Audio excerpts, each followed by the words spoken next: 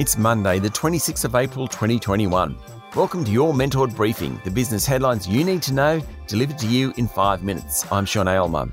In today's headlines, AMP set to pay $50 million to outgoing exec Bo Pahari, the person at the centre of sexual misconduct allegations. Plus, the property market has a slower weekend as brokers complain about the big banks. Western Australia remains in lockdown and the rest of the country is on high alert after the latest COVID outbreak. And how Bunnings TV has proven a smash hit.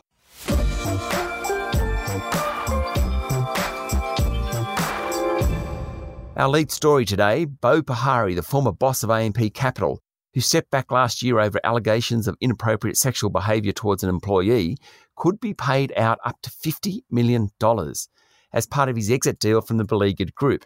The payment would include his termination payout, accumulated bonuses, and something called his carried interest in various AMP Capital funds, according to a report this morning in the Financial Review.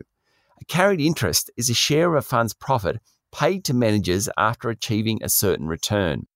Mr. Pahari will leave AMP Capital under a raft of changes announced on Friday. AMP will spin off its AMP Capital Private Markets business into a separate listed vehicle and maintain 20% of the new company.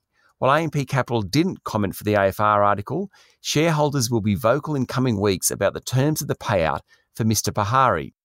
He's always been considered a star manager within the organisation, with his global infrastructure fund outperforming other parts of the business. AMP Capital ranked 7th against global competitors in terms of capital raised over a 5-year period. That is an exceptional performance for any Australian fund. But $50 million is an enormous amount of money to get one person to leave the business. Unfortunately for shareholders, it might be the price the group has to pay to get things back on track.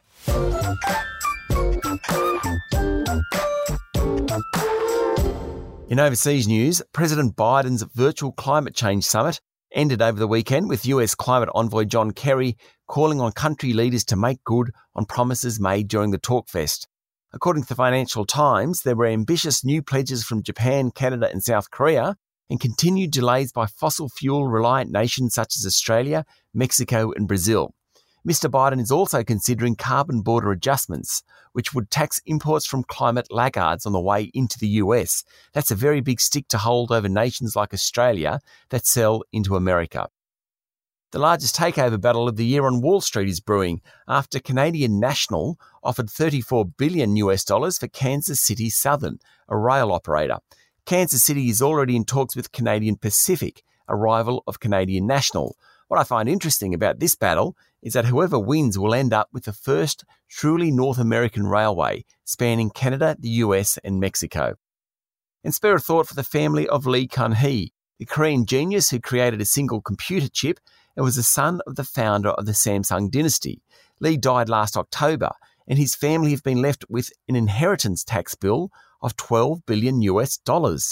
That would be quite a garage sale.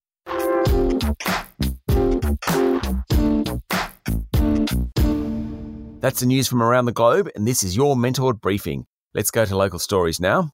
The preliminary auction clearance rate in Sydney and Melbourne both fell over the weekend, albeit to levels that in normal times would be considered pretty healthy. Sydney's rate was 82% and Melbourne was 76%, both from fewer auctions compared to a week ago. The national clearance rate was 78.6%, down from 80.5% a week ago. Staying in the property market, mortgage brokers are angry about claims by the big banks that they're turning around loan applications in hours or days. The brokers claim the banks have put the brakes on turnaround times and it can take up to a month. Brokers organise close to 60% of all home loans in Australia. They add a level of competition in the market which benefits consumers. Yet their ability to service clients is at the whim of the lenders, and of course the lenders would generally prefer customers come directly to them. Western Australia remains in lockdown and its Premier Mark McGowan has again called on the federal government to use immigration facilities and similar centres for quarantine, saying hotels were not adequate. The state has cut in half the number of return travellers it will accept after the latest outbreak in the state, which started in hotel quarantine and has affected at least 4 other members of the community, including 2 who were not in quarantine. McDonald's Australia plans to open 100 new outlets across the country over the next 3 years, spending up to $600 million in capital investment. McDonald's already operates more than 1,000 stores across the country and employs 106,000 staff. It serves 2 million people every day. The new operations will be a mix of franchise and company-owned stores.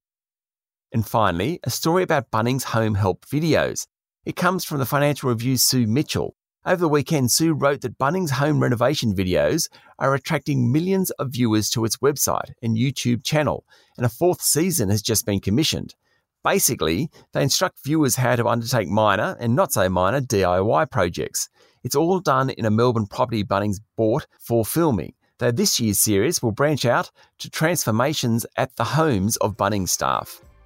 That's your Mentored briefing for today. Don't miss out on any updates from us here at Mentored by subscribing to our newsletter. Visit mentored.com.au to stay up to date on all the latest. I'm Sean Aylmer. Have a great day.